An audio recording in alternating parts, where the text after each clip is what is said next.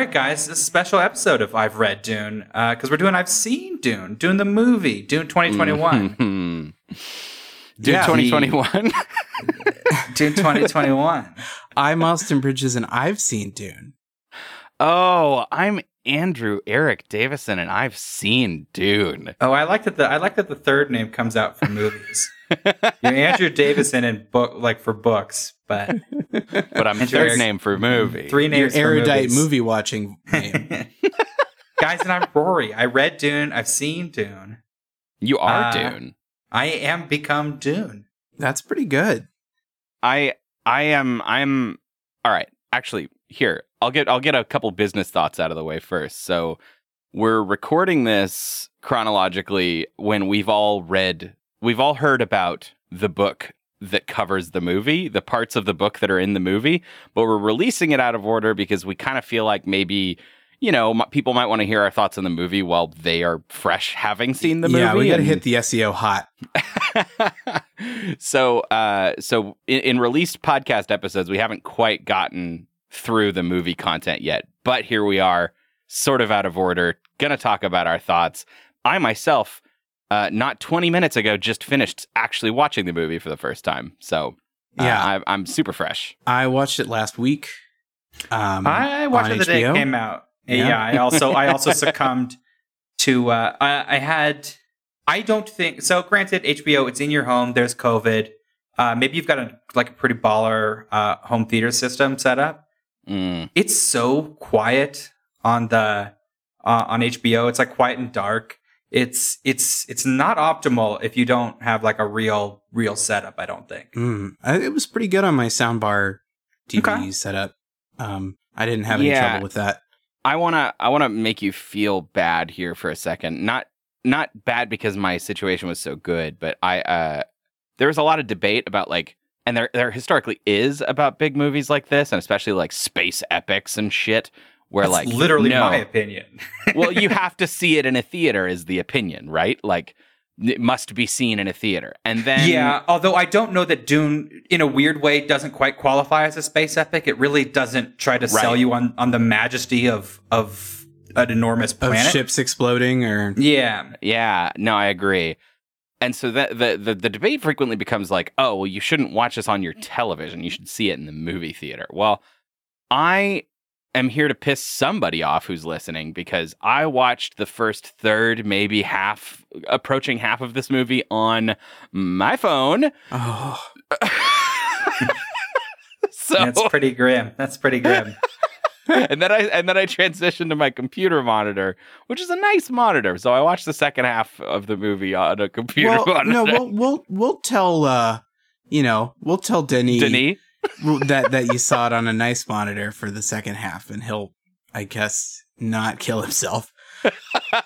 I made a good effort to try to see it in theaters, and then I started going through the whole process of like, oh, what time do you want to buy your ticket? Oh, this is where your seat can be.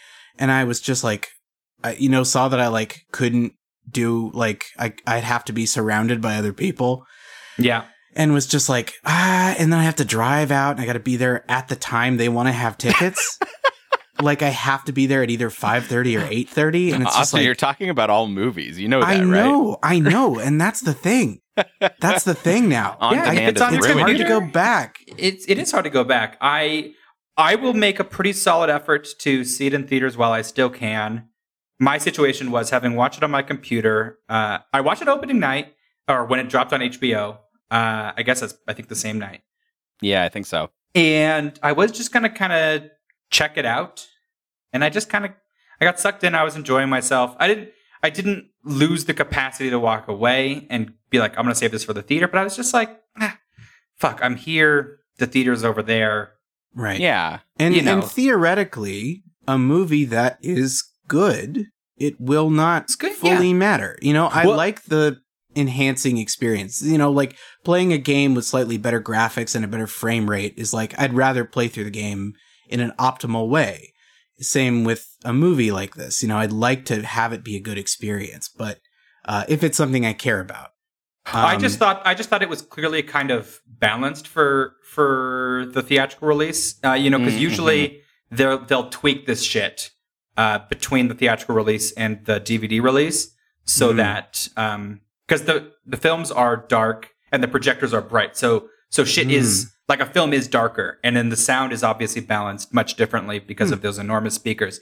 So I have the suspicion that this is the literal theatrical version, and that would be part of why I would recommend seeing in theaters if you can. Besides, I mean, I'm with you, Austin. It's an odd thing where you're like, a good movie should hold up, but theaters are better.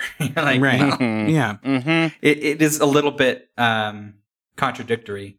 I wanted to watch it again before we recorded, but then decided I don't think I'd go for my third viewing to the theater. And then I was yeah. You want to, if you're going to want to see it in the theater, yeah, just see it second time in the theater. I agree with that wholeheartedly. This movie is 2 hours and 35 minutes long, which I saw a rumor going around is roughly the runtime of Spider-Man No Way Home. So you can't say it's too long because Marvel movies are that long now. So suck it up. Some are 3 hours. Well, it is one of those things. Yeah. Like with these big blockbuster epics that are becoming increasingly the norm. And well, they've been the norm in a way for a while, but like the huge ones seem to be escalating pace as well. Mm-hmm. Man, if you're going to be in the theater for 3 hours and you got to get there before, it's becoming this sort of somewhat religious experience. You've got to come in. You can't have eaten. You can't be full of water. Your body's water. Yeah, it's your not body like has a to be casual. prepared. It's not like a casual thing. It's not like, oh, we're around the town. Let's go see a movie. I guess we could see a movie or do something else. It's like, no, we are prepared to do this specific thing, like you're running a marathon or something. Yeah. Yeah. Well, and it's interesting. I think that experience is directly proportional to the size and fortitude of one's bladder. Because speaking as a camel, who can drink whatever and still for sure make it 3 hours without having to pee, I'm usually fine. But what sucks is the sitting. Like you're in one spot sitting for 3 hours, just like, ugh, like I want to stretch, but like they don't give you soup. They don't give you an intermission in the middle of these movies. No, like, not anymore. Yeah. Okay, so let's hit the high levels. Like, what did we think? Did we enjoy our experience? Let's just give yes or no's. I mean, like as easy as that is, yes. Yes. Yeah. I mean, I have, I think, the most biased reaction. Sure. But yeah, it's good. It is good. It is good. Yeah. I mean, you could stop listening now if you don't want spoilers. I mean, we talked a bit about movies. We talked a bit about our experience. Yeah. And now you have the I've Read Dune Boys not review, but like go see it. You know, the seal of endorsement. It's also possible you may have not listened to any of our book chapter episodes, and this is your like one episode. Oh no! And in that case, you should start from the beginning. And I think it'll be really interesting. I think it'll be really interesting to kind of get, like, again, it's like, I watched the Dune movie and I was really interested by it, but I want more context around the Sardaukar or, things that they sort of touched on. And then and you might get that from our podcast. You will. No, you absolutely will. You will absolutely get some of that. And it'll save you like 6 hours of wikiing or, God forbid, reading the book. Which we here are very against. So no, 2/3 against. I loved it. I really enjoyed it. And I'm really so this is the question again, having very recently just hit stop on the movie. The question that I have walked away from sort of boiling in is, did I enjoy this movie more for having had done this podcast and having gotten the context from Rory about the book? Did I walk in sort of knowing what I was getting into?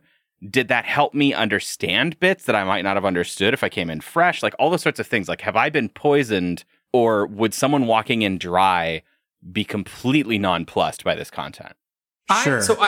I don't know about nonplussed. I know a few people who have watched it having no experience, and I'm not like fishing for their reviews. I think that having read it or having at least done I've Read Dune is a boon because there's a decent amount of slow-paced meandering that you want to know is going to pay off, and you want to know what's going on. Yeah. Yeah. I mean, I will say... And they do not explain everything. No. Nor does the book. True. And I will say that there is...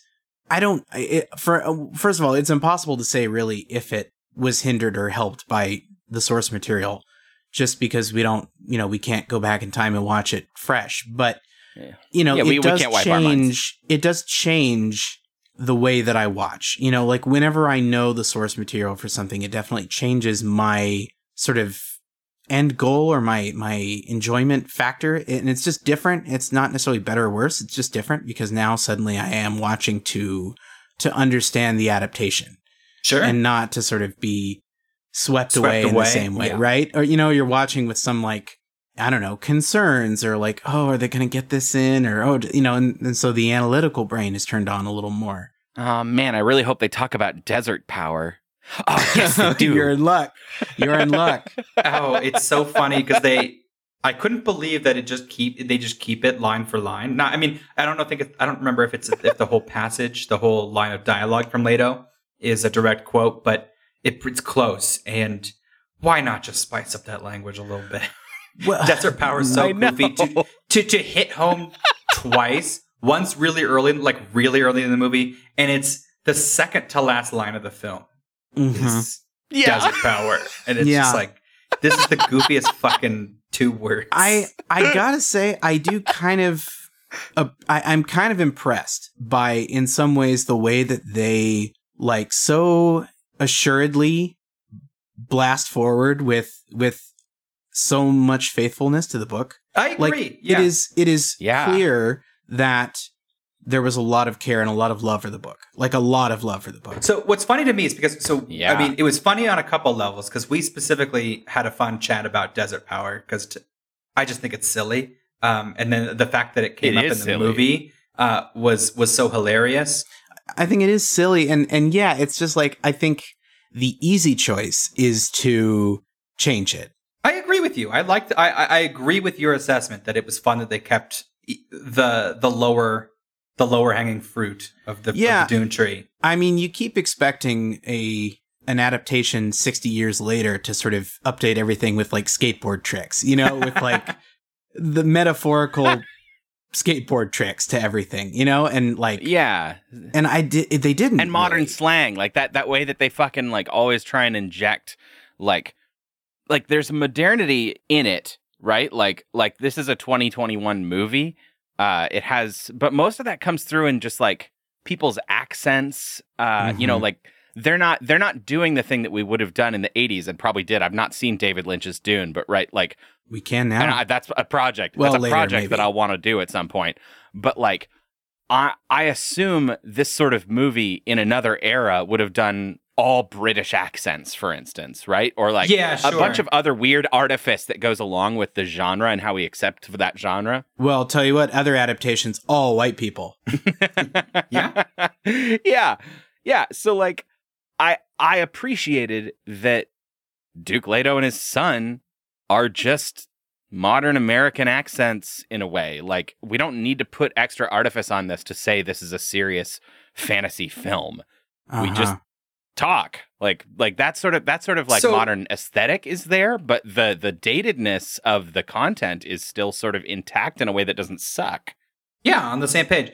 A completely fictional addition to the film that I liked. Well, there were a couple, but I thought that they did in the context of what we have read for the podcast, because later, obviously, more is revealed, or there's subtext that is just kind of difficult to get into without breaking down the entire like backstory of Dune that's in the appendices and stuff. I thought that they did a pretty good job introducing the political intrigue.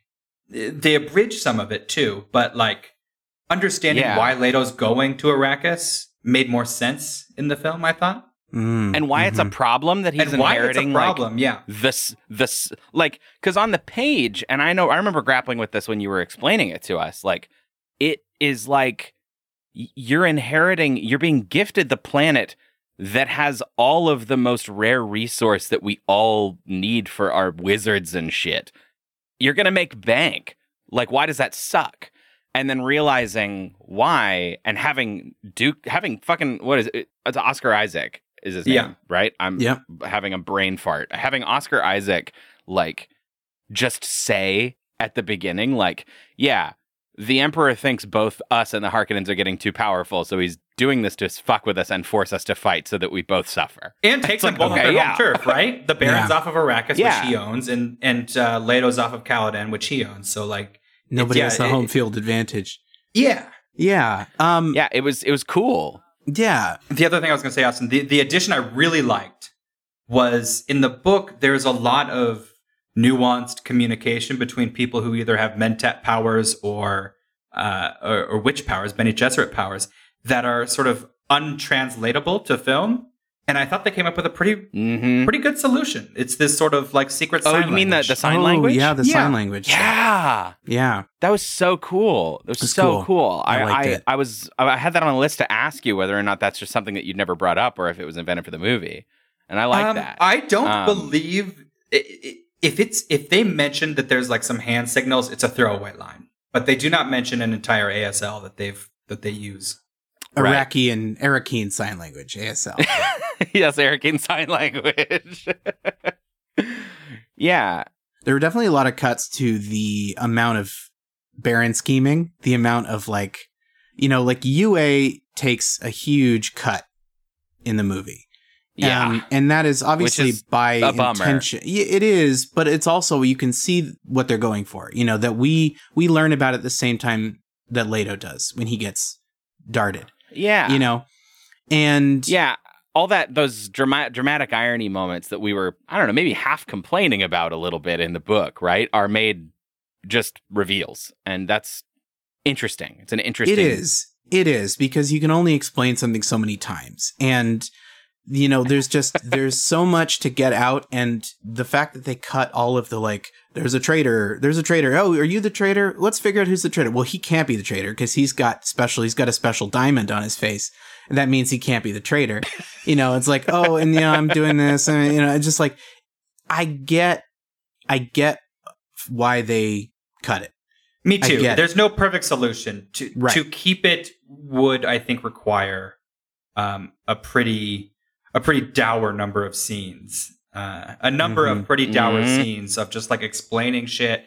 And the whole time, I think that's important to remember, the reader is perfectly aware of the entire situation. And so while you may consider there to be a certain amount of dramatic irony, I didn't feel the tension really. It felt a little farcical. Yeah. In the book or in the movie? In the book. In the book, yeah. It's just because some of the nuance of Yue's predicament is really not explained in the book that you find out later in the appendices.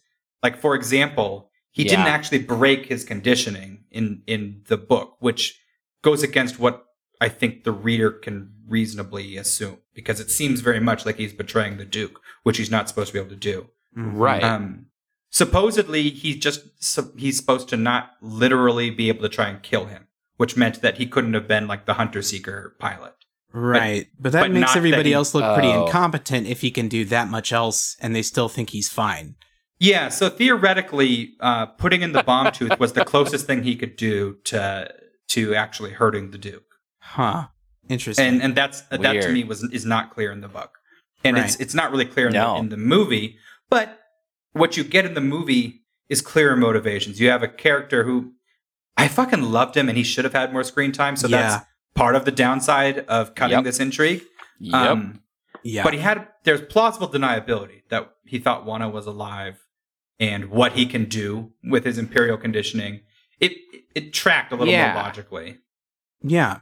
I fully agree. I actually like that change quite a lot, even though it represents a big cut, and it means that we don't get a number of things, including that fun dinner with the pirate. We don't get the pirate. I know, we don't get the dinner scene. I know. Also, I'm going to complain about this right now. I'm going to complain really loudly. No one ever says Piter or Peter's name out loud. He's in the subtitles. It says that he's talking, and it's like written out in the subtitles like Piter, but no one says it out loud, so we still don't fucking know how to say it, and I'm so mad. I know, but I did appreciate the actor. It's David Dastmalchian, who is the The Russian guy in Ant-Man. He's a very fun actor. Yeah. I like his stuff. Although they cut a lot of the horniness from the Mentats. Yes, but you can still get it from his whole energy. They don't even say the word Mentat, and they don't explain what a Mentat is at all. No. I know.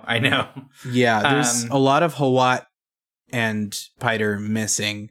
Hawat, I'm sure we may get more Hawat in the next movie. Maybe. Yeah. I don't know. Yeah, they gutted him. And for that matter, Gurney Halleck is really not that much more present. Also Gurney, I wonder if they're saving some extra Gurney scenes.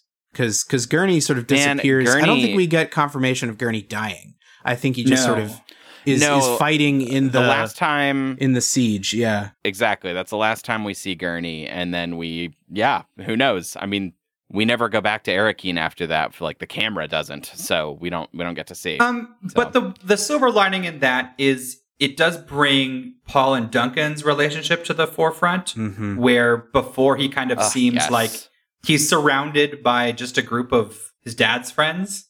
Yeah. In the book, I didn't really feel that on the page he's closest with Duncan. Right. But I like that they really sort of put a pin in choice. That. Yeah. Also, and again, spoilers for the movie. I don't believe, and I listened to the episode again, but we never got confirmation that Duncan died in the book, at least in the chapters we read. Is that correct? No, there's no confirmation that he's alive or dead. Yeah. The camera follows Paul out the door, so to speak, and we never get to see it. But yeah, it is rough because in many ways, in fact, perhaps the most true way, this is Duncan Idaho's movie, and he's just constantly the fucking ray of light. He's so attractive. He's so strong. He beats the shit out of everyone. Paul loves him. The only times Paul smiles are when Duncan comes out of an ornithopter. Like, it is Duncan's movie. Yeah. And while we're on that note, lot more Thopter content that I thought we'd get. That was very nice. They're very cool. I liked their design. Both familiar and alien. This sort of dragonfly look that was really cool. All the designs everywhere are good. Yeah. And a lot is it was a departure from Denis. I would say much more geometrical like designs, if both in Arrival and Blade Runner. To have he's kind of sphere ships and boxes, like basic shapes. I think are pretty prominent in his sci-fi films. And they were in Dune. Dune had some sphere ships or some oval ships. Had some sphere ships. The Bene Gesserit had a big sphere ship. Yeah, and then kind of clashing with the architecture of the rest of the spaceport is the Dragonfly ornithopters. Yeah, but they were very cool. They're cool. Also, you definitely feel the lack of blood. You definitely feel the PG-13. The lack of blood, but they do this hollow shield thing where it goes red when it gets a kill. And I thought that was a really clever visual workaround to not having blood spurts in the movie, but to still be visually communicative of a kill, and it was satisfying. It made for some really cool visuals with the fight. Yeah, it was an interesting choice because I feel like on one hand, I mean, how many viewers are you really adding with, that are 13? Yeah. I know it's probably got to be a Warner decision, That's what I was going to say, but it is a tough sell to do this sort of like grand sci-fi epic that has that has pretty little action. It's already completely inaccessible. Really? Yeah. It's like, why? So that's sort of, my split feeling. On one hand, it's so inaccessible, like, what's the point? But also, I can see why there would be some pushback to try to make it as accessible as possible. Yeah. Yeah. There was another big cut that I noticed was, and maybe not cut as much as just sort of a different look or just a deprioritization. Maybe they'll focus on this in the next movie, but the Fremen water culture stuff. I found some of the most fascinating bits of world building from the sort of the side Fremen we meet early, and some aren't side, some of them are just Stilgar earlier, are not nearly as present. But also just the the idea of them harvesting people for water and just like draining them like vampires and sort of having this kind of, I don't know, this sort of scary initial impression of Fremen being these like water suckers, you know? That's an inference on my part, but it's well supported. They don't necessarily literally drink blood, but I mean, to get the body's moisture, I don't know. Maybe you can just wrap somebody up in a still suit and let the suit kind of fill up its sack. I don't know. Maybe they have to sort of cut your throat and they have like another device into that. Put that little nose thing into their throat. I don't know. I mean, I'll say at the end of the movie, we see them taking Jamis. I don't remember how they say it. We see them taking Jamis's body. They've wrapped him in what looks like a sort of purpose-built little sack for dead bodies that they're walking with. And, you know, it raises questions because the last shot of the movie is them all walking off after the fight between Paul and Jamis, and they're walking off into the desert. So we don't get to see what they do with his dead body. The credits roll. But I guess I kind of agree with you, Austin. What I think is lacking from this movie, I mean, I loved it. I had a really great time. I actually don't have many problems with it. But if I was going to say one little thing that's sort of across the board from a design decision and a way that it's shot, etc., I did not believe that Arrakis was hot. No, it's certainly interesting. Part of that is color grading. Part of that is like no one's visibly sweating when they're outside of their still suits. No one's like there's a lot of like not doing heat. There's one scene right where they're instructed to return indoors, like because it's high noon and you just can't be outside. I generally agree. And I think part of it is practical because I think on Arrakis, it stands to reason that it would be a slightly more nocturnal habitat, similar to how the desert works on Earth. And part of it is Denis' obsession with filming scenes like in twilight, at dawn, at dusk. That's just a visual motif that goes through his films, but it's always that one of those times for the most part. Blade Runner's night a lot. Arrival's got some daytime. Enemy's night. Prisoner's night. Sicario's night. He's a nighttime man. Yeah.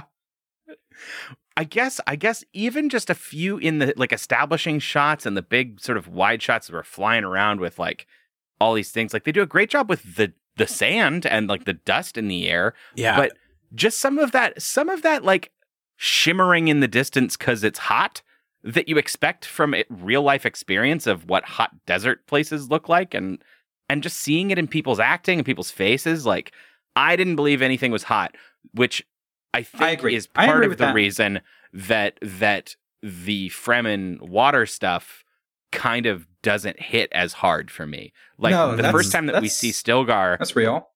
Like he spits and like everyone's like, what the fuck? But he's making that like, oh, I'm giving you some of my body's water as a show of respect. And they all spit back. But the scene takes place indoors. And so there's not any stakes in that moment. And you're told like, oh yeah, body's water. And everyone says stuff about water and they talk about the still suits. I just don't think it was reinforced with the design. And I think that I agree. It could just as easily just be some sort of religious practice as it is a practical one. Yep. Sure. Yep. Yeah, I think if we're talking about like, well, I don't know. I think my central conflict with this whole movie, with the whole sort of process, is that by adapting half a book, your movie is half a book. And in that regard, it is not a sort of complete narrative experience. No, it is not. I mean, and I think that is somewhat unavoidable with Dune, because as I mentioned to you guys, I think at least once, the book just doesn't follow a nice little hero's journey. It's just not structured that way. And so even if you told the whole story over whatever that is, 4 hours, 5 hours, you would not have a nice Act 1, Act 2, Act 3. Right. Yep. And by being really true to the book, it is half of that book. Like it is really close to the book in so many ways, from what I can tell, just like from each plot beat happening, like the way these things happen. You know, and me, I guess maybe expecting that they were going to really goof around with it to make it like, to make part 1 feel like it was like, you know, had an exciting finish and things like that. Mm-hmm. Which it kind of did. I mean, an actual sort of fight to the death was sort of the highest stakes moment in the show or in the movie. Right. Yeah. But I guess, you know, I got to the end of it and just feeling, oh, okay, well, that's where they're ending the story. I tend to agree. I also found it funny that now you guys are aware of this because in the movie they don't get to Paul's Fremen name, the taking of Muad'Dib. No. Yes, right. And so there are these symbolic moments where we just see the desert mouse jumping around. And it's nice. Yeah, we just see Paul liking a mouse, and there's no payoff in this movie. I know. It's nice for anybody who knows what that is about. Right. It's a payoff. Can you imagine? So, of the things that we've mentioned for a viewer who hasn't read Dune or isn't familiar with I've read Dune with Rory Voy, I think most of it is compatible with seeing the film in 2 years. I don't think they're going to remember a couple shots of a mouse. Yeah, probably not. Yeah. I don't think that's going to pay off very well. Though it being 2021 and 2023 or whatever, like, I think there's a reasonable expectation that anyone who's going to go see the next movie probably is like, oh, I'll rewatch the first one before I go. Sure. As soon as the trilogy is complete, similar to Lord of the Rings, it's no longer a sort of 3 separate entities. Right. Yeah, and clearly that is sort of the ultimate design for this. For this series, you know, is that kind of idea. And I gotta respect the dedication to putting the book to the on there. This isn't just like an adaptation of Dune in 2021. This is just an adaptation of Dune. You know, it is on the same page. So I don't necessarily think that we have to walk through. I mean, if you want to walk through the plot, you can listen to this whole podcast. But I think that if we've got some thoughts about like, oh, I really like this moment, I like these things, like we can kind of do a quick like, first chunk of the movie, middle chunk of the movie, last chunk of the movie, like thoughts. So the beginning, I would say probably up through like getting settled on Arrakis. I think the phone has one of the strongest moments. The phone part? Yeah, the part you watched on your phone. Yes, the part that I watched on the phone. I think one of the strongest parts of this movie, and it's the part that's in common culture, is the scariest old woman, Gaius Helen Mohayim, doing the Gom Jabbar. She's intense, and the voice is spooky as fuck. Mm-hmm. Yeah. And I really liked it. It is a good scene. And we get to see Jessica fucking freaking out outside the door. And I really liked having that context as well. Me too, although it bleeds into, I think, my primary complaint of the film, and I would assume a very common one, is by removing all of the inner dialogue that is possible from a novel and just seeing Jessica's outer reactions and outer actions, we've taken quite a bit of her power away in the film. Mm-hmm. She's kind of a weeby mess. And I love seeing actresses who can nail that, or actors and of all, Yeah. Yeah. But I did think that on 2 levels, there's payoff in the trilogy for that. Like, for one, I think by not making her so constantly competent and smart and able to do whatever needs to be done, we create a much stronger juxtaposition when she goes off.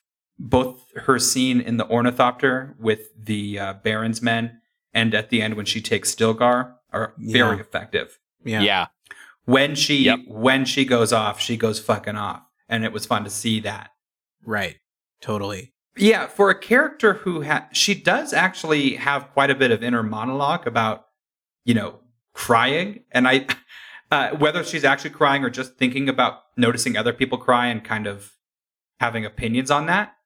If you have opinions about crying, like, you're probably kind of weepy, right? Like, people who don't cry all the time just don't even think about it for the most part. Yeah, they're not thinking about it. Agreed. So I think that's a reasonable inference that maybe she's a little bit, a little soft in the eyeballs. Mm-hmm. Sure. Well, and by cutting a lot of the palace intrigue traitor stuff, that's also removing a large chunk of her sort of early game protagonist energy. Of course, yeah. Because, she really was leading that. And there was like the whole thing about her finding that secret room with the other Bene Gesserit and like all of this kind of stuff that just doesn't now have a place for Lady Jessica. Oh, yeah, the page. Weirding room. I forgot about that. Yeah. Yeah, I think in the end, I really liked, who's the actress who's portraying her? It's Rebecca Ferguson, I think. Rebecca Ferguson. I really like her performance.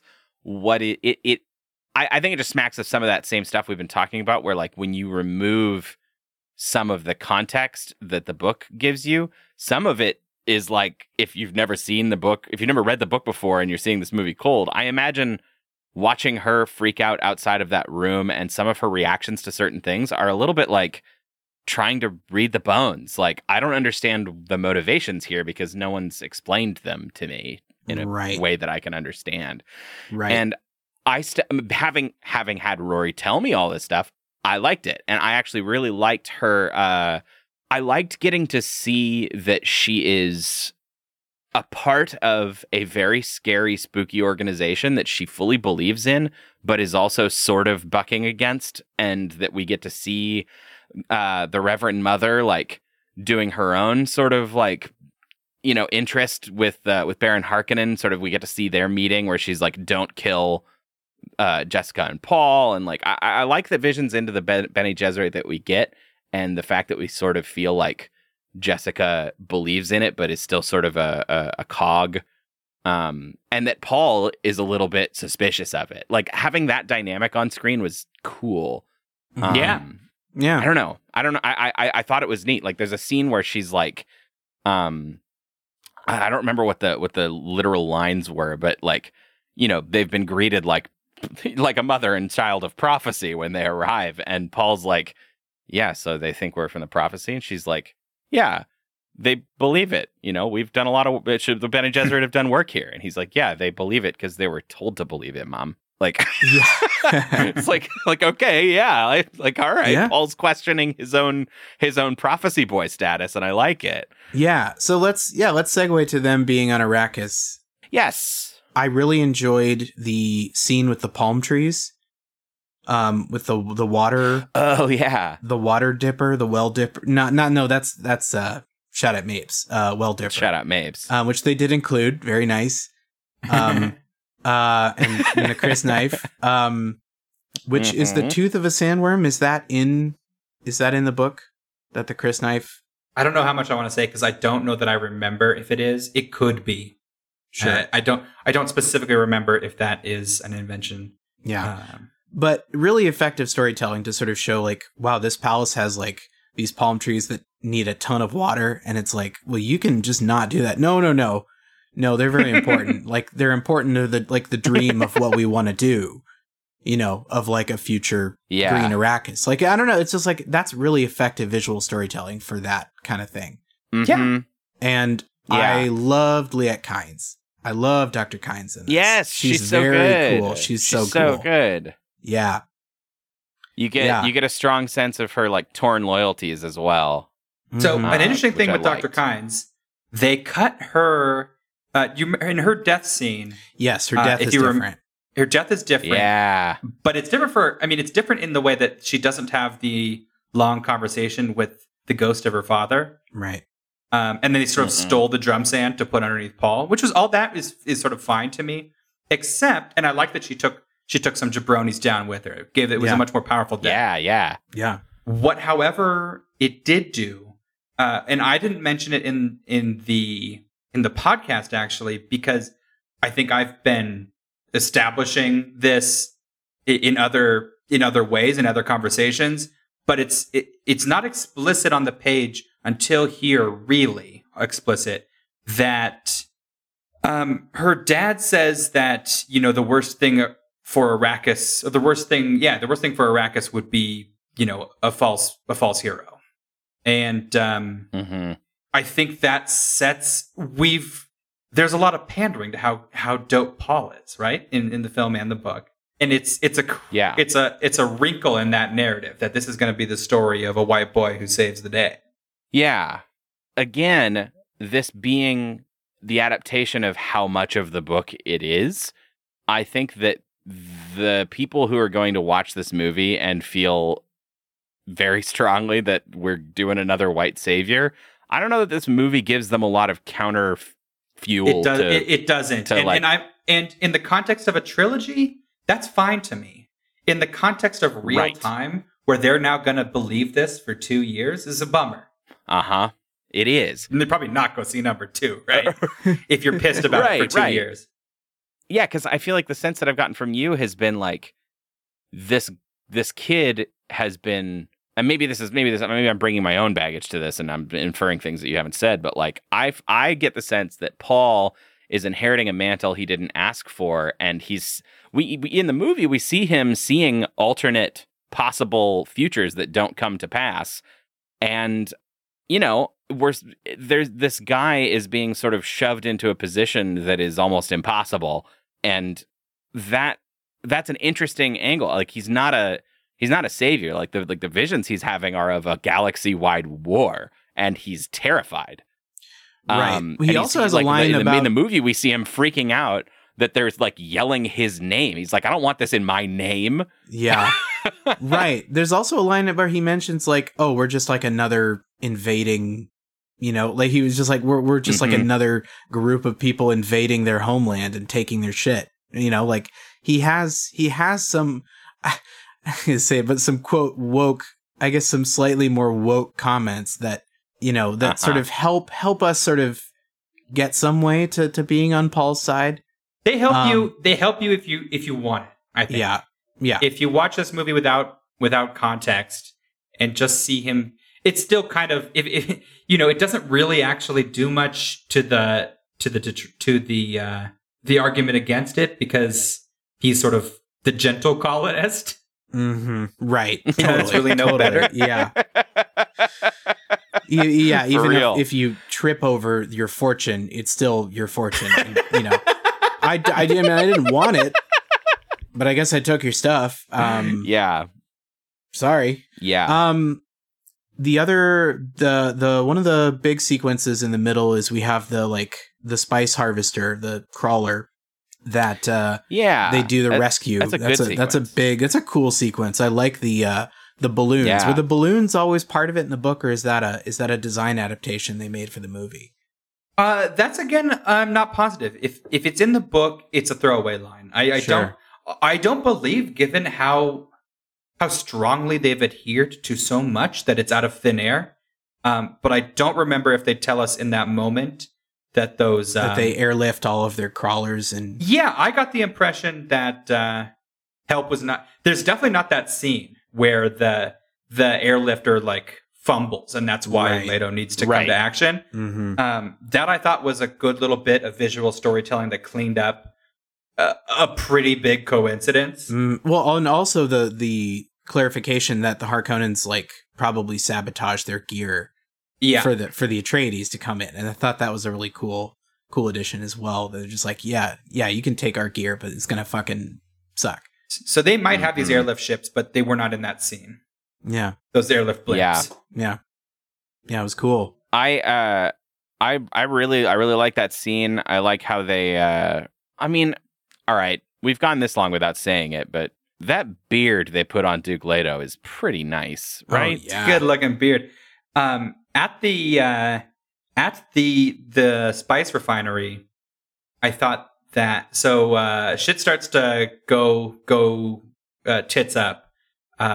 Paul has sort of gone out of the ship way beyond the line of scrimmage to try to help people, and then Gurney has to go get him. This is such a minor little thing, and I'm hoping you guys caught it because it's not going to translate to good radio. Gurney goes and gets him, and they run back to the ornithopters, and there's a wide shot of them running across the desert. And Josh Brolin in that scene looks like an alien who learned to run from watching YouTube videos. It's really? It's like lumbering and kind of overly mechanical, the sort of swinging his arms too much. I'm sure it's because you're running in the sand and then in the suit. and in the suit. And I'm sure that, but in this sort of wide shot and they're almost silhouetted, it just looks fucking goofy. That's funny. I didn't really notice. Actually, this is a weird small thing about that sequence while we're there. I fully appreciated the way that this sort of translated. Again, I'm sure some of this is described in the book, but these sandworms, the Shai-Hulud, they're so big, and the way that they move through the ground, it causes these like intense vibrations everywhere around, like really intense vibrations. And what we actually see happening, which I thought was fascinating, is like a real thing that happens in like earthquakes and other sort of stuff in like on our planet, in real life, which is like soil liquefaction, where like the like intense vibrations of something can take otherwise, something like sand or soil and like vibrate it to the point where you can just fall through it. Like it just moves liquid, like water. Yeah. Like just wildly terrifying. And as they're running away and the sandworm is approaching, like we see it happening and their feet are just like sinking into the sand. And I was like, my gut was turning. I was like, oh. Yeah. Also a good little bit of real science. Like you have to, it gives so much credibility to how these things move through the sand. Yeah. I'm sure that comes up in the book, but it hasn't been really laid out that their vibrations cause liquefaction, and that's how they move through the sand. That has not been spelled out in the book, at least at this point. Right. In our reading. Also, gotta say, I feel like the CG, the quality of the CG felt flawless to me. Like it's very rarely did I notice something that just like looked very computery. It all just felt extremely believable. It was if I had to credit a reason is because never is it used as, with the exception of the sandworm, but luckily as a sort of mythical creature that is completely fictional and sort of monstrous and fantastical, it's kind of easy to animate, the way that a CG bird might seem sort of off-putting. Mm-hmm. Right. None of the CG, I don't think, is ever trying to take the spotlight from the actors in the space. Yeah. And so it's really easy to just let it be beautiful background shit, which is what CG is best implemented. at. Yeah. I think obviously you never consciously forget that the sandworms aren't real and they didn't just film sandworms. But I think some lower part of my mind was so fooled I didn't trip those usual wires. Like watching the sandworm on screen is like, yeah, that's a fucking sandworm. Yeah, I mean the sand just looks real. Right, it's that initial buy-in. If you accept that there are giant sandworms, these are an acceptable facsimile of that. They're not. This isn't Thanos. This isn't a thing that cannot be. Right. Mm-hmm. I mean, it can be. Thanos and the worm are equally fictitious, but like, it's not kind of rubbing your nose. Welcome back to Thanos and the worm. I feel like it's not rubbing your nose in it. It's not adding more and more. It's like.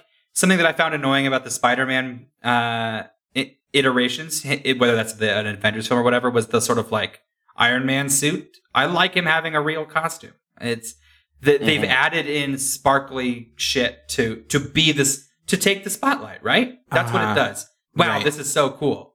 Yeah. And the only thing that gets that treatment in all of Dune is intentionally the sandworm and unintentionally the ornithopters. Yeah. Yeah, it's just smart implementation of all their different tools. So I would like to talk about the assault on the Red Wedding. The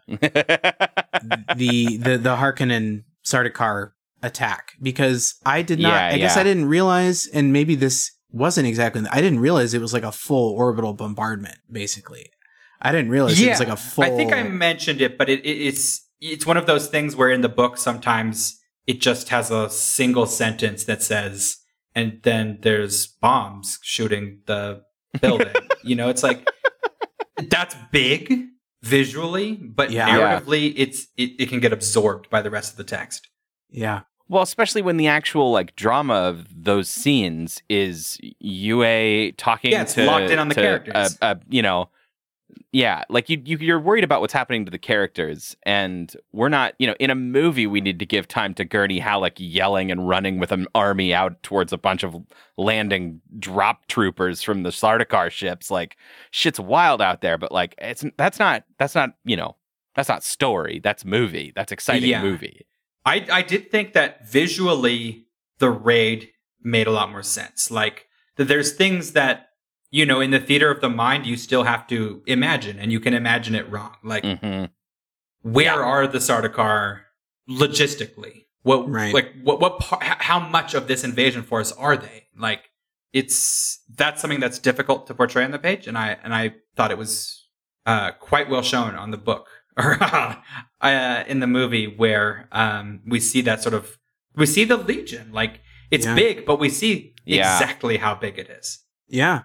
Well, and I think it's extra different. It's extra different for Austin and I too, because like not only there's like an extra layer for our podcast where you're reading the book, the theater of mind is happening in your mind. You're then redisseminating that to us, and then we theater the mind what you've told us after you're totally getting it telephoned.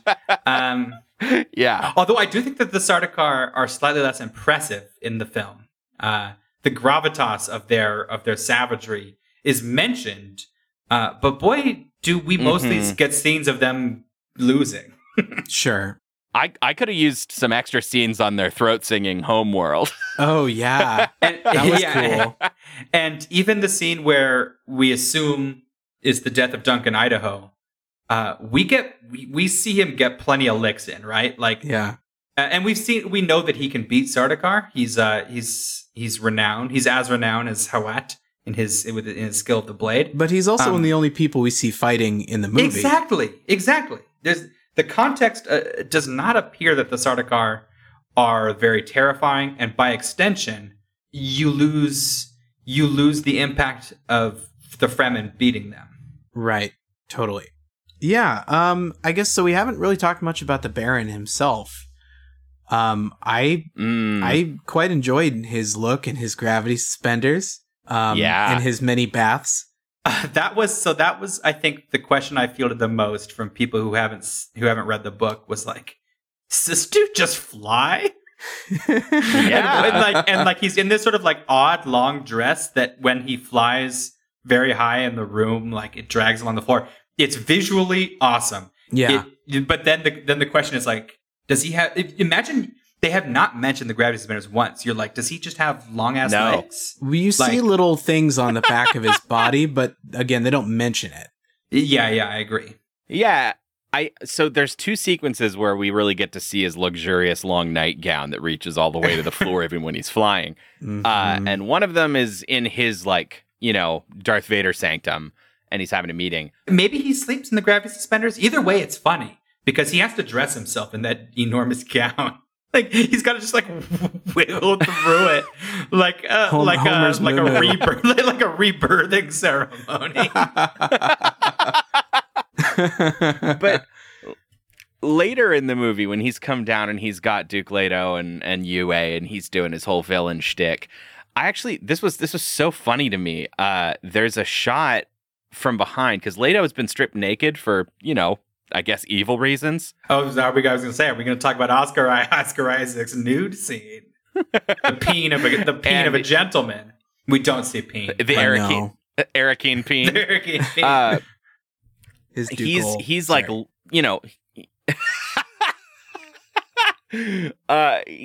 he's sort of splayed out on a chair, paralyzed, and he's naked. And the shot is from behind his naked shoulder, and we can see the Baron at the end of this long table in soft focus way in the background of the shot, and then we see him fly, and it was like Slender Man. I know, it's good. It was very spooky and upsetting, and it gave me Slender Man vibes, just so ironic given how corpulent the Baron is, but just the way that he just kind of vertically floats up and his clothes elongate is definitely effective. It's effective, spooky as shit. Speaking of spooky, I like it. Leto's nude scene I mean, I can't think of many examples in film where a nude scene just feels that, if not humiliating, like literally naked. Like a nude scene is inherently, and now obviously there's all kinds of problems that come with specifics, but like there's often a certain amount of glorifying gaze. These are beautiful people in the peak of their physical like accomplishments. Mm-hmm. And Oscar Isaac is an attractive, well kept man himself, who I'm sure if we'd seen it would be sporting a sensationally above average penis. But like that scene was, I thought, effective at like, he felt naked in a bad way. Yeah. Yeah. I mean, it was everything the Baron wanted, right? I mean, it's the whole reason he wanted to see him literally dressed down and humiliated. Yeah. The scene that, like, when you said that, the scene that it brought to mind, like, if I'm trying to think of analogs, like, and it's not the same, is in Casino Royale when they've got Daniel Craig strapped to that chair and his balls are getting whipped by the knotted rope. Uh-huh. But Mads Mikkelsen is whipping that dude's balls with the rope, and Daniel Craig is sitting there gritting his teeth and bearing it and looking like just badass. Fucking taking it and hot as shit and looking badass. Yeah, right. I mean, he gets to still have the power. The comparison on TV that comes to mind to me might be Cersei's Walk of Shame in Game of Thrones. Yeah, but I don't remember if we saw. Did we see like any full frontal in that? Oh yeah, in that scene. I know we've seen full frontal from her character in the show, but I didn't remember. It's full. How humiliating the scene was. Yeah, it's all of it in that one. Yeah. Yeah, so that's probably the closest I can think of. That makes sense. It's rough. It's rough, and I will say he gets to turn it around at the end, even though he dies. He does do the cracking of that nasty tooth. Does the tooth? Yeah. And getting to see when they come in later, getting to see the Baron like having retreated up to the corner of the room and the top corner. This was a cool change. In the book, he definitely just sort of pod racers himself out of the room and locks the door. And him like brought low by hovering in the corner like some sort of spider. Spider-Man? Yeah. Yeah. Great. And there was also or like a scared bat. Yeah. It's really good. And there is an odd spider in the Baron's room. Oh God. Oh, it's got like people hands. Oh, it's bad. Oh, the odd spider was bad. and Gaius Helen Mohayim was like, I need that thing out of here. And they're like, what? It's just our spider. And she's like, it's going. And she uses the voice on it to leave. I saw a really nasty spider. I saw an interesting, it was like a tweet or an article that I didn't read or something, but it was talking about how like, all of the quote nerds who have claimed to like sci-fi. This sounds really gatekeepy, but it has a point. It was just that like these sort of like quote nerds that claim to like sci-fi are like realizing that real sci-fi is like super weird. Like, realizing the sort of inherent like deep weirdness of hard sci-fi. So I didn't know how to read this because it's not from the book. It doesn't have a clear point other than to be weird. I've read some fan theories that I don't know hold any water. And as somebody who is a big fan of Denis, I wasn't sure if this wasn't just him nodding to himself for a different film that is as specific as I'm going to be. If you get it, you get it. I can't give away what it is or why it's that. Because this is not the discussion of that movie. Yeah, totally. I appreciate that. That's very kind of you, Rory. One other thing about the Baron was that again, spoilers, but the reveal that Paul and Jessica are of Harkonnen blood did not happen in this movie. No, I like that. I'm at least fine with that because I think the royal blood sort of lineage stuff is at face value pretty boring, and especially with like how much disdain there is for certain royals in the news is sort of like maybe we move away. In addition, we don't have Fade Rotha in this film. No, not yet. Who exists as this sort of counter Paul, and without Fade being explicitly like the fact that Paul and that Jessica is is of Harkonnen descent is completely arbitrary in the film as it's set up.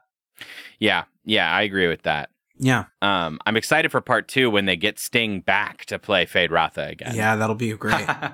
I'm not sure you bring him in at this point. I mean, I'm interested because he's a good character. But again, if he's not a Shadow Paul, he lacks that sort of literary crunch for existing in the story. Yeah, we may as well just keep Dave Bautista as the psychopathic, the meat train or whatever they called him. They didn't call him a midnight meat train. They called him, what was it? A big meat-headed something. Train man's. It's something like it. Now you've kind of gotten I'm infected with train disease, and every word is train. It's called Bautista's disorder. But yeah, it's a funny insult. And if you listen to our podcast, you'll hear it or read the book. Yeah, or just fucking read the book. All right, so the last chunk of this movie is after the assault, and Paul and Jessica are out in the sand, and they meet up with the Fremen. It's all really good. I have to throw it some serious props to Javier Bardem, who's just doing a really fucking good job as Stilgar.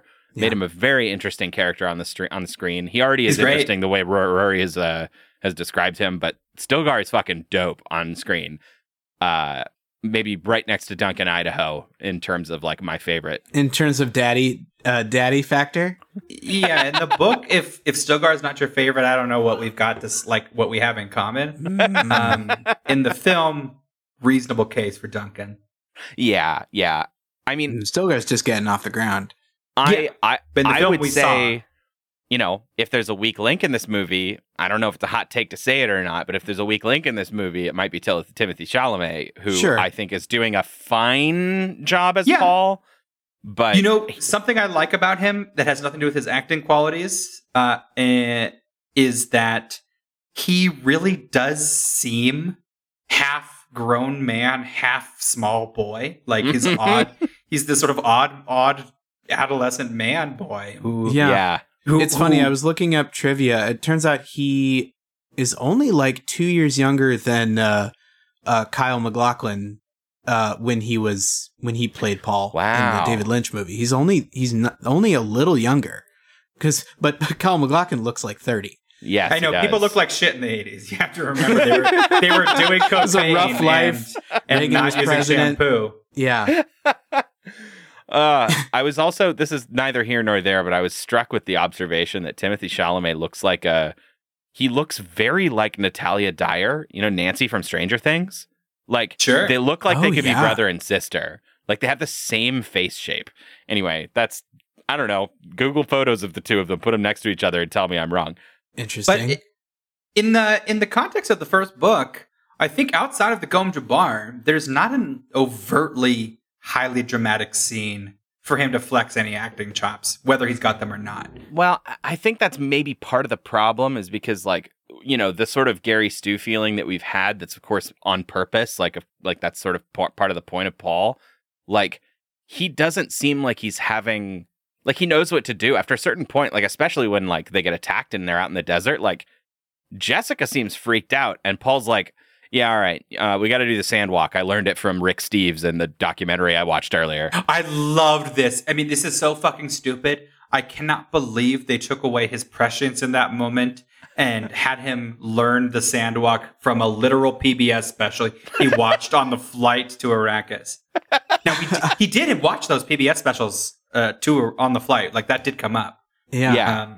But I just couldn't believe that was... that was the decision that they made. I don't know. Watching it didn't feel bad to me watching it. No, I don't know. It made sense. In a way, I like it too because it takes away some of his magicalness. Because he did watch those specials. Sometimes he can learn something from a book and not his magic, witch brain. Right. But I guess if they're gonna bother, and they do have these shots, right? The shots I'm going to describe, they are fully in the movie. If they're going to bother, future dreams? If they're going to bother having his future dreams where he sees an alternate future where him and Jameis are best friends and Jameis teaches him all about the desert and how to survive, why couldn't he just learn the sandwalk dance from Jameis in this spooky alternate future dream? Why make that choice? It's bizarre. don't know. If it was a very deliberate choice and that it was intended to pay off, it's to show a chink in the armor that he is not a perfect magic witch boy. I think would be the only inference you could draw. Well, and also learning the Sandwalk stuff early is also a great way into learning about the worms. I agree. Yeah, and also the Sandwalk. The Sandwalk was fucking dumb. I loved it though. I know. I was here for it too. Again, with the same shit Austin said about like sometimes sci-fi is fucking weird. Like I like that they were willing to be silly, and I've said, Dune takes itself very seriously in its prose, but the concepts it presents are inherently fun, and some of them are there purely for Herbert's specific fun. He wanted a sci-fi epic with sword fighting. He went out of his way to make believe a reason why guns are bad and sword fighting's cool. That's as deep as that shit goes. Yeah. Totally. So I have one thing that I want to tell you, which is that it's a very short thought. This thought is that this movie has several moments that made me smile, a few laughs in it. I liked it. Mostly it's a pretty serious film, but the biggest laugh I got while watching this movie was accidental. And it's because I had closed captioning on. And there's the scene where like they have the thumper that like lures the sandworm away, but the sandworm's about to eat Paul and Jessica. The sandworm rears up its head and makes some noises, and this closed captioning closed captioning comes on. It said "sandworm moans," and I fucking died. I almost fell out of my chair. The accessibility closed captioning is often funny if you especially not that it exists, but if you think you've just got regular subtitles on and then it's just like dramatic music swells. You're like, okay. Yeah. All right. Yeah. Let's talk about Chani. Let's bring it home with talking about Zendaya, who I believe we had a very prescient line in our podcast episode of like, I mean, I guess she'd have to be either they introduce her earlier or maybe she just literally, we see her visions and then we literally see her at the very end. Yeah. And that was exactly how it was. It was interspersed visions and then a sort of a good 6 minutes of Zendaya at the end of the movie. So I didn't love the choice. I mean, for one, because, ultimately, the movie I got was a movie I enjoyed. But when you plaster her over all the trailers, I had an expectation about the pace and the tone. I was thrown off by it. But that's marketing. That's a completely different team. That's not his choice. But yeah. Also, as the one bit of foreshadowing that exists, right? I think the movie opens on his dream, or it's very shortly after. It opens on her sort of explaining the Fremen, basically. Yeah, it does. Yeah. So I just thought it would have been really cool if the scenes where Stilgar comes, and of course we cut the dinner scene, but imagine the dinner scene was still there. It could have been a bridge, no sexy pirate talk, I know, but just like, imagine it's a very small scene. I would have loved to see Paul's reaction to this girl earlier and just have her be there in the room. Yeah, totally. Because it doesn't rob you of anything. Like she's there and then she's gone and he's like, I don't know, maybe that's all the visions mean. And then after everything else in the crazy movie happens and then they fucking like star-crossed lovers run into each other again on a desert planet full of nothing but desert and they find each other. Like that still could have been really cool. I agree. Yeah. I would like more of her. I mean, I don't have strong opinions because of, how little we got of her. Mm-hmm. Yeah, I mean, big fan is Mary Jane. She's delightful in Spider-Man. In Spider-Man, mm-hmm. That's how many times does Spider-Man come up in this? I know it's coming up a lot.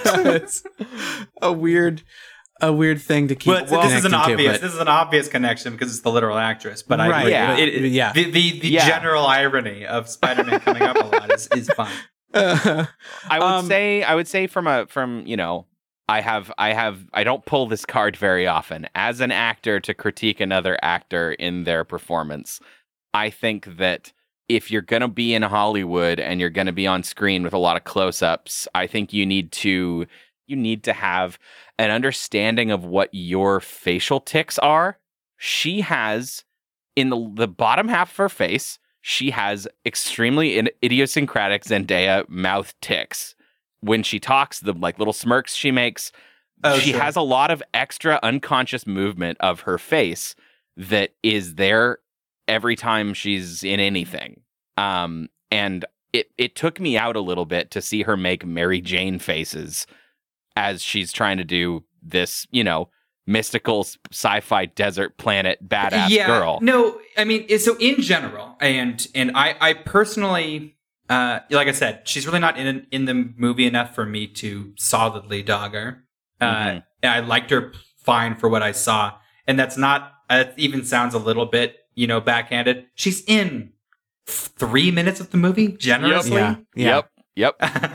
Well, and I'd almost leverage the exact opposite complaint towards Timothée Chalamet, because I think he's got nothing on his face. with both Zendaya and Timothée Chalamet, they are as Hollywood, hot kids, the whiz kids. Mm-hmm. They're the hardest to sort of grapple with in the film. Yeah. Jason Momoa a little bit, because he's kind of just being a fun teddy bear, which he is off, off camera. But he's fun. You don't. Yeah, and the movie needs it. The movie super does. So we'll allow him to just be Jason Momoa in this movie. Yeah, and I don't mean to be unfair. I really like her. I think she's great. I think she's going to knock it out the park in the next movie. No, but like for a film with a lot of stars, a lot of them had toned down star power, right? Yes. Jason Isaac, Josh Brolin. Who else is like a A-list actor who's kind of just simmering in this? There's definitely more. Yeah, of course, the Baron. Sure. Yeah. Vic, Skarsgård. What's his first name? Peter. No. Yeah. Stellan. Isn't he? Stellan. Oh, he's Stellan. Yes, there's Peter Sarsgaard, Alexander Skarsgård, and Stellan Skarsgård. Yes. Yeah. I don't know about the others. You guys know Stellan acts in like Swedish movies, Norwegian movies, Danish movies, American movies. He's just the man's a polyglot. Who's just but being a polyglot's one thing, but to like do A-list film in all of those countries is pretty wild. Yeah, Stellan Sardikar. Is that right? He got it. He dogged us. He did it. He got there. He found the way in. Our he's put a armor name next to a word, and I'm furious. Our shields are turning red. Kill shot confirmed. I'm super excited for the next movie. I'm really excited to hear more about the rest of the actual book from you, Rory, at the rest of our podcast, which is going to keep going through the end of the year. We'll finish the book, and I don't know. This was an incredible movie experience for me. I'm glad we got the movie at the moment we got it in the grand scheme of things. Mm-hmm. I personally don't believe the narrative that the film's performance was, a sort of razor thin line, whether a sequel would get greenlit. I think that was hype. I think that was a hype machine, but who knows? Agreed. I personally think that it would have been better to release it when the sequel could have come out in the next year. Yeah, I know. It's going to be, we'll see if the wait does it any favors. Man, I know. I mean, because the narrative that you heard, moving around on the internet was, they were scared of what had happened to, Blade Runner and movies of its ilk that sort of, were huge money dumps and then, but that was also, on sequels. Right. So that movie was maybe they had similar budgets. I don't know, but that was constant CGI. I have to imagine it ran up a higher bill. Shit, what was I going to say? And then the other thing is that they had cuts of this. They might not have known it was going to be what it was going to do exactly by the numbers. But this is a slam dunk, right? You've got these actors, you've got this director, you've got a film that's this good. It wasn't going to tank. No. Plus, you know how excited I personally might actually get if they release a Blu-ray with an extended cut with a bunch of deleted content in it. You know how much I would watch a 3-hour cut of this movie. Definitely. I've seen there's hints of some deleted scenes, but personally, for the length of it and for its diligence to the book and the choices they made to change were so deliberate, I can't think of what got cut just for time. I don't either. maybe the script was different enough that, they kept more of those scenes and then the movie they made was different. Maybe longer scenes with Piter and the Baron and that sort of thing. Or more UA, maybe a whole bunch of UA scenes that got cut. You would expect more UA. So my only thought is that, like, if you felt that those were important to the story enough to film them, I think or to write it and then film it, like, I think they make the final cut because it's so integral to the book that this was a departure, an intentional departure, and not a didn't feel like a but who knows? Who the fuck knows? I would love to find out that there's a 4-hour Peter Jackson 4-hour Peter Jackson cut. I was just gonna mention Peter Jackson because I don't feel like Denis Villeneuve isn't. He's not a Peter Jackson type who just sort of shoots whatever and just kind of throws a ton of shit at the wall and animates it. And it's just like, we have this whole other movie that we decided to cut because it was a bad idea. Well, that was a totally different setup, right? Like, these people just lived in New Zealand for 3 years and shot whenever they felt like it. Right. Hey, Weta, do you want to make, like, a new set and 800 swords? Like, yeah, that's all right. And then New Zealanders, where you would just be like, hey, you want to come be in the movie? Because we need bodies. How you want to be in the movie? I think something like 1% of New Zealanders are in the I buy it. In the Lord of the Rings trilogy. Yeah. Oh man. Well, this is it, y'all. We watched Dune Part 1. Yeah, we did it. Fuck. Yeah. I know we'll finish the book by the end of the year, but this podcast, I'm going to say it right now, is going to reconvene for a final episode that'll go on this feed in 2023 where we talk about having seen the other movie. Definitely. So we could watch. So, I mean, perhaps not like just keep. I don't know if we want to milk the podcast by watching the various adaptations, but maybe we could. One could be fun. The miniseries, the sci-fi miniseries, the David Lynch. I feel like we should see. David, but it's such a creative departure that it's its own sort of beast. It is Dune, but it's Lynch's Dune, right? Right, right. I'd be interested. Maybe we do that on Patreon. You know what I mean? Maybe we watch Jodorowsky's Dune, the documentary. The documentary. Art. Yeah.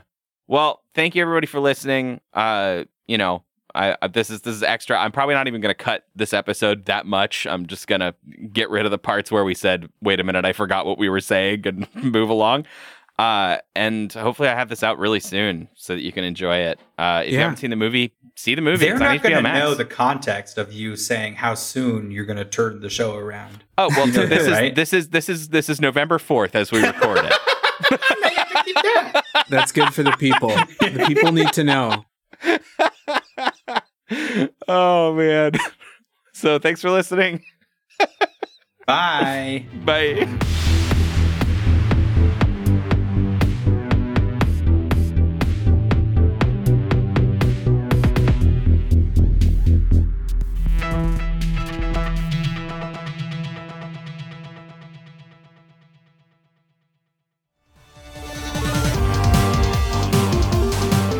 Hey, I just wanted to say thank you so much for listening to this episode of our podcast. If you want to hear more shows from us, we have 2 more for you. The Infinite Backlog is our extremely exciting Marvel podcast where we started at 1961 and we move forward with way too much reading. Wham, bam, pow. And you get to hear almost every week Rory and Shane complain about how much reading it is. There's so much reading. It's always Warlock. It comes out most Saturdays. Saturday morning Tuesdays, you guys. It's the show that started it all. You can hear me, Rory, and Andy, and we are on this journey most Tuesdays where we are looking through the weirdest and wildest, coolest and droolest cartoons, children's cartoons, adult cartoons from all across the spectrum of time. We're going to cover your favorite show, maybe. We're going to talk about the ones you hate. Probably.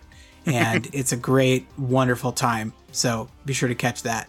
And of course, if you enjoyed this show or any of our shows really and you want to support us, we do have a Patreon chock full of bonus content. Everything from videos to sound clips to even some fun art that I get to make for you once a month. And, even if you can't support us monetarily, if you don't have anything to give, we would just love it if you joined our Discord and send us memes. Send memes to us all day long. Keep us awake all night long with your memes. We love memes. We consume them. Just ruin us with your memes. Please ruin us with your memes. As always, our links are in the episode description. Thank you. Oh, thank you. Thanks, everybody. Laters.